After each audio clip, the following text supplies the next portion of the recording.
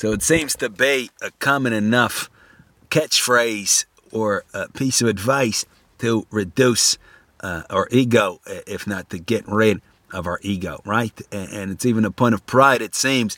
People say, I don't have much of an ego. I'm all about not having an ego. So is this a piece of advice or not? So obviously we would have to define the term ego to know whether or not it's desirable. And we can define it really any which way because it's just a word. And there's more technical definitions in psychology and more colloquial definitions. But we can define it here in a broad way as a distinct sense of self. Meaning, as a baby, there's no I, right? We would say, from what we can tell, there's no sense of I am this person and I am right here. And yet we wouldn't say there's no capacity to sensate stimuli and to have desires, because we see we can pinch a baby and make a baby laugh and all these things from very, very early on. Right away, baby's born, baby's crying, right? And yet it's a little milk, not crying.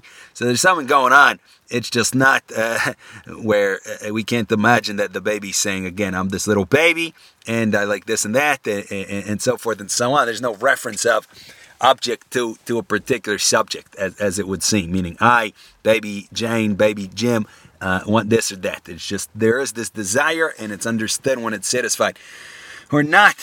But we see, of course, in normative cases, within a vast normative range, where with time a sense of distinct self does develop. And I figure out that I am not simply, we don't even know what to negate here, but I figure out that I'm a particular person. My body stands in relations with an objective world, with things that don't just vanish when I'm not looking at them, right? When the toy is hidden from me, it's somewhere. At first, the baby doesn't understand. You hide or an infant, whatever classification we would use, you hide a toy behind even your hand. There's no, it's gone for the baby. Right? It's a skill to understand that it's not gone.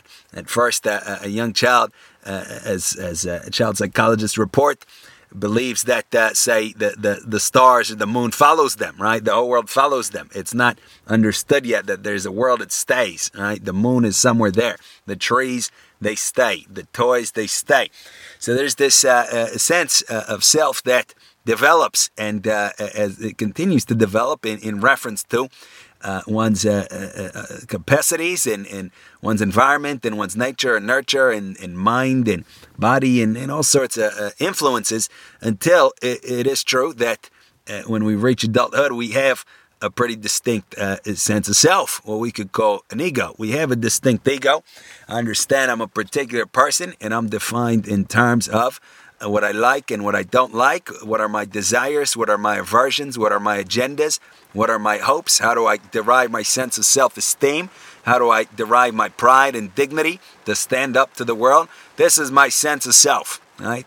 And we would say that this, what we could call ego, it can be more or less aggravated. It can be more or less aligned with social interest, right? And here clearly we can say that an ego that is aggravated and that is severely misaligned with social interest, nobody would call desirable. That we can grant, right? Meaning, if I conceive myself to be a person such that requires everybody immediately to bow down to him or her, I'm the center of attention, right? And I don't care about anybody. I don't forgive anybody's mistakes, but I forgive all my own mistakes. Everybody is always wrong, but I'm never wrong. That kind of thing. We understand the world is, life is torture for that person, even though the pride might not even allow the recognition of that, and then it'll be transferred over to the world, right? The life is bad for me, not because of the way I am, but because the world is bad, or my brain is bad, or the chemicals, or this or that,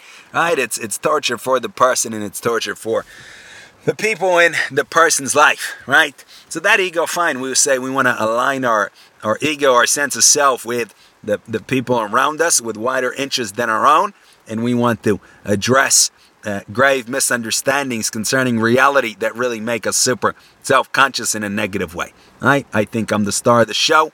Everybody's looking at me. The whole world revolves around me. Just like for all little kids, basically would say before a certain age, that's how we experience ourselves. But this can continue, and that obviously in adulthood is a no-go, right? Once the body grows, the sympathy goes. For a little kid, for an infant, no problem.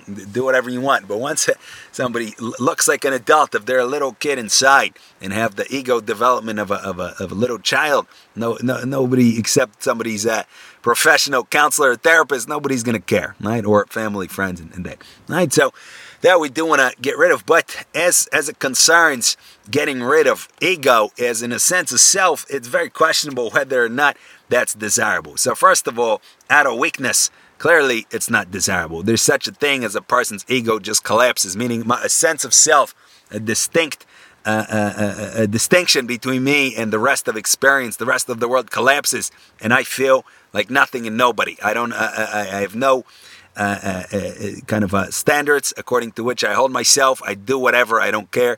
I still feel stimuli. I still feel pain and pleasure. I'm reduced basically to the state of an animal, if not worse. Just a stimuli-based machine, right? But hey, I have no ego, right? I'm winning. Right? So that it's very questionable whether that's desirable. We see babies don't have an ego. Animals, insects, bacteria, plants don't have an ego, right? I would say in animals, maybe in some of the higher primates, in some animals we see maybe some outlines of some sense of self. What that experience is actually like, we probably have no idea. But it seems to be some understanding, let's say by a lion, right, or a head gorilla, that this is my status, this is what I'm about, this is my power. So something along those lines might be there, but it's certainly not as complicated as our own from what we can tell. Right, so we would say that, on the contrary, defined as a healthy sense of self, a healthy understanding of who I am and what I'm about. And who I am, we want to be careful with, because we don't want to say, I am this guy or girl that likes this and that. That's a little artificial, arguably. But what's not artificial is my real capacities, my real character development, right? My real degree of selfishness or lack thereof, my real degree of animality or lack thereof, the real clarity of my thought and the function of my intellect. These are real things. It's not just an act or something contrived and arbitrary. All right, so if we can really get a grasp of that and we can understand how my particular attributes and my particular role relates to the whole, relates to other people, relates to society, that's great. And in that sense, the bigger ego that we have, arguably the better. It's just that a healthy ego, again, is not at the expense of anybody else. I can understand, let's say, for example, I am a CEO of a Fortune 500 company. The jobs of hundreds of thousands of people ride on my decisions, on me steering the company straight. This can be part of my ego, part of my sense of self, that I'm a leader, I'm a CEO, these are my capacities. But if it's a healthy ego, it's not something that I throw in people's faces. It's not something that I use to compensate for other perceived weaknesses or shortcomings. It's just the reality. That's just how the fact of the matter, that these are my duties and responsibilities. And if I can grow that and really feel responsible and really understand how I relate to everybody else, that's probably great. That's probably a good thing, right? If I feel that part and parcel of my ego is my capacity to be a star singer or to be a great actor or actress, that's fine. That's great, we would say. All right, so say that we have to be very careful with saying, the goal is to have no ego or something like this. But with that said, there's a much kind of more authentic and more difficult goal in connection with these topics, we would say, and that is the elimination of something that we can call, instead of calling it the ego, we can call it self-will. And how we might describe that is kind of the automatic animal compulsions that we share with all life to unconsciously pursue, or automatically, should we say, pursue our unconscious desires. Meaning we say that an animal can be described as all will. See, that's just the word. We have to really think about what animals are like, what insects are like. meaning there's no intellectual involvement in the life, in an animal life, in an insect life. It's purely, I don't know why I want what I want. Again, there's no I with insects and animals, we would say, but just to anthropomorphize and so to speak, I don't know why I want what I want. I don't know why I want to build a dam. I don't know why I want to hibernate. I don't know why I want to immigrate south. I'm a bird or a butterfly or something like this, or wherever they immigrate. I don't know, but I do. And now that I do, that's what has to happen, period. Right? I'm not going to just change my mind because somebody convinced me otherwise, right? I'm a mosquito. I have to sting people and draw their blood. Nobody's going to convince me to stop. You can swap me, you can kill me, you can get rid of me somehow, but I'm not going to be convinced to stop. So this is what we could call just the pure natural self-will. Right? It's just automatic. It's unconscious. And that, of course, is what we share with all life, at least initially. Again, we see starting from a baby that's definitely present. Doesn't have to be introduced or socialized or anything like that.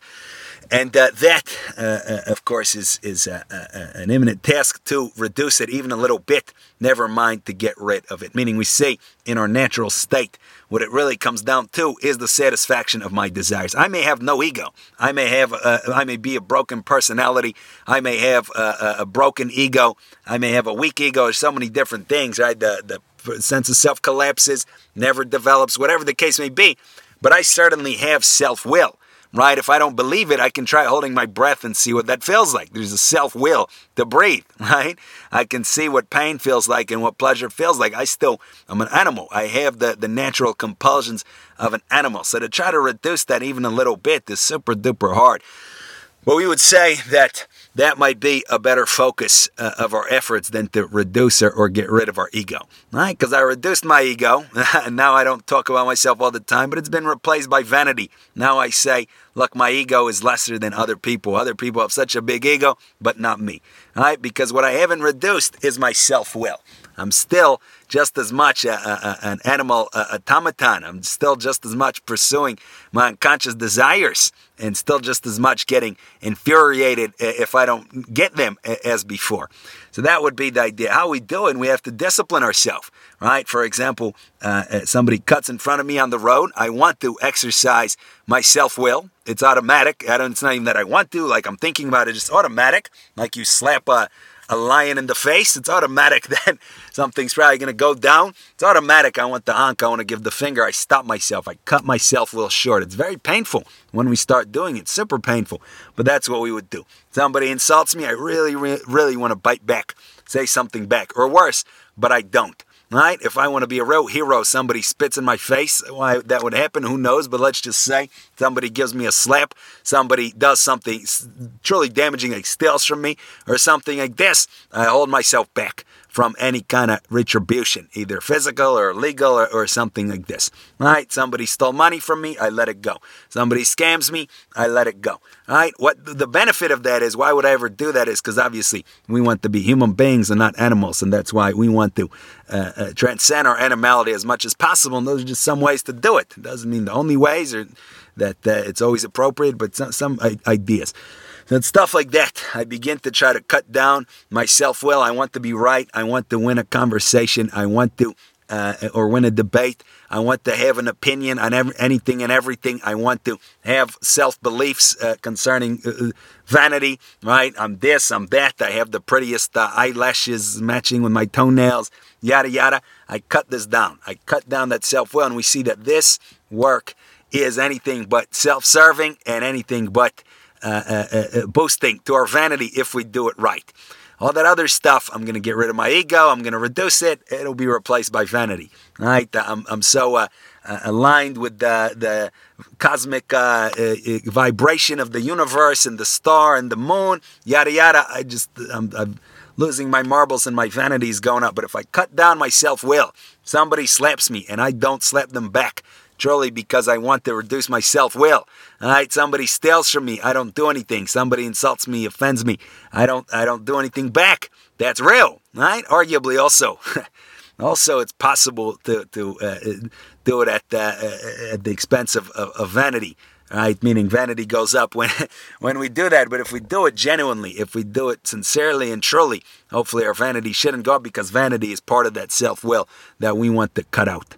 All right, so that's the idea. We talked a little bit about ego. We said that an ego that's misaligned with reality and with social interest is obviously and clearly nothing desirable. We want to fix that. At the same time, a distinct sense of self, a distinct knowledge and appreciation of one's own capacities and potentialities and talents and abilities and all of this is great, and an understanding of how we fit into the world and what contribution we can make and all of that is great. And if we want to call that ego, then perhaps the bigger our ego is, the better. And the much more difficult thing to do then would be to reduce and hopefully, if at all possible, destroy, but certainly reduce our animal self-will. So that's what we'll focus on. We think about it. Thank you for listening.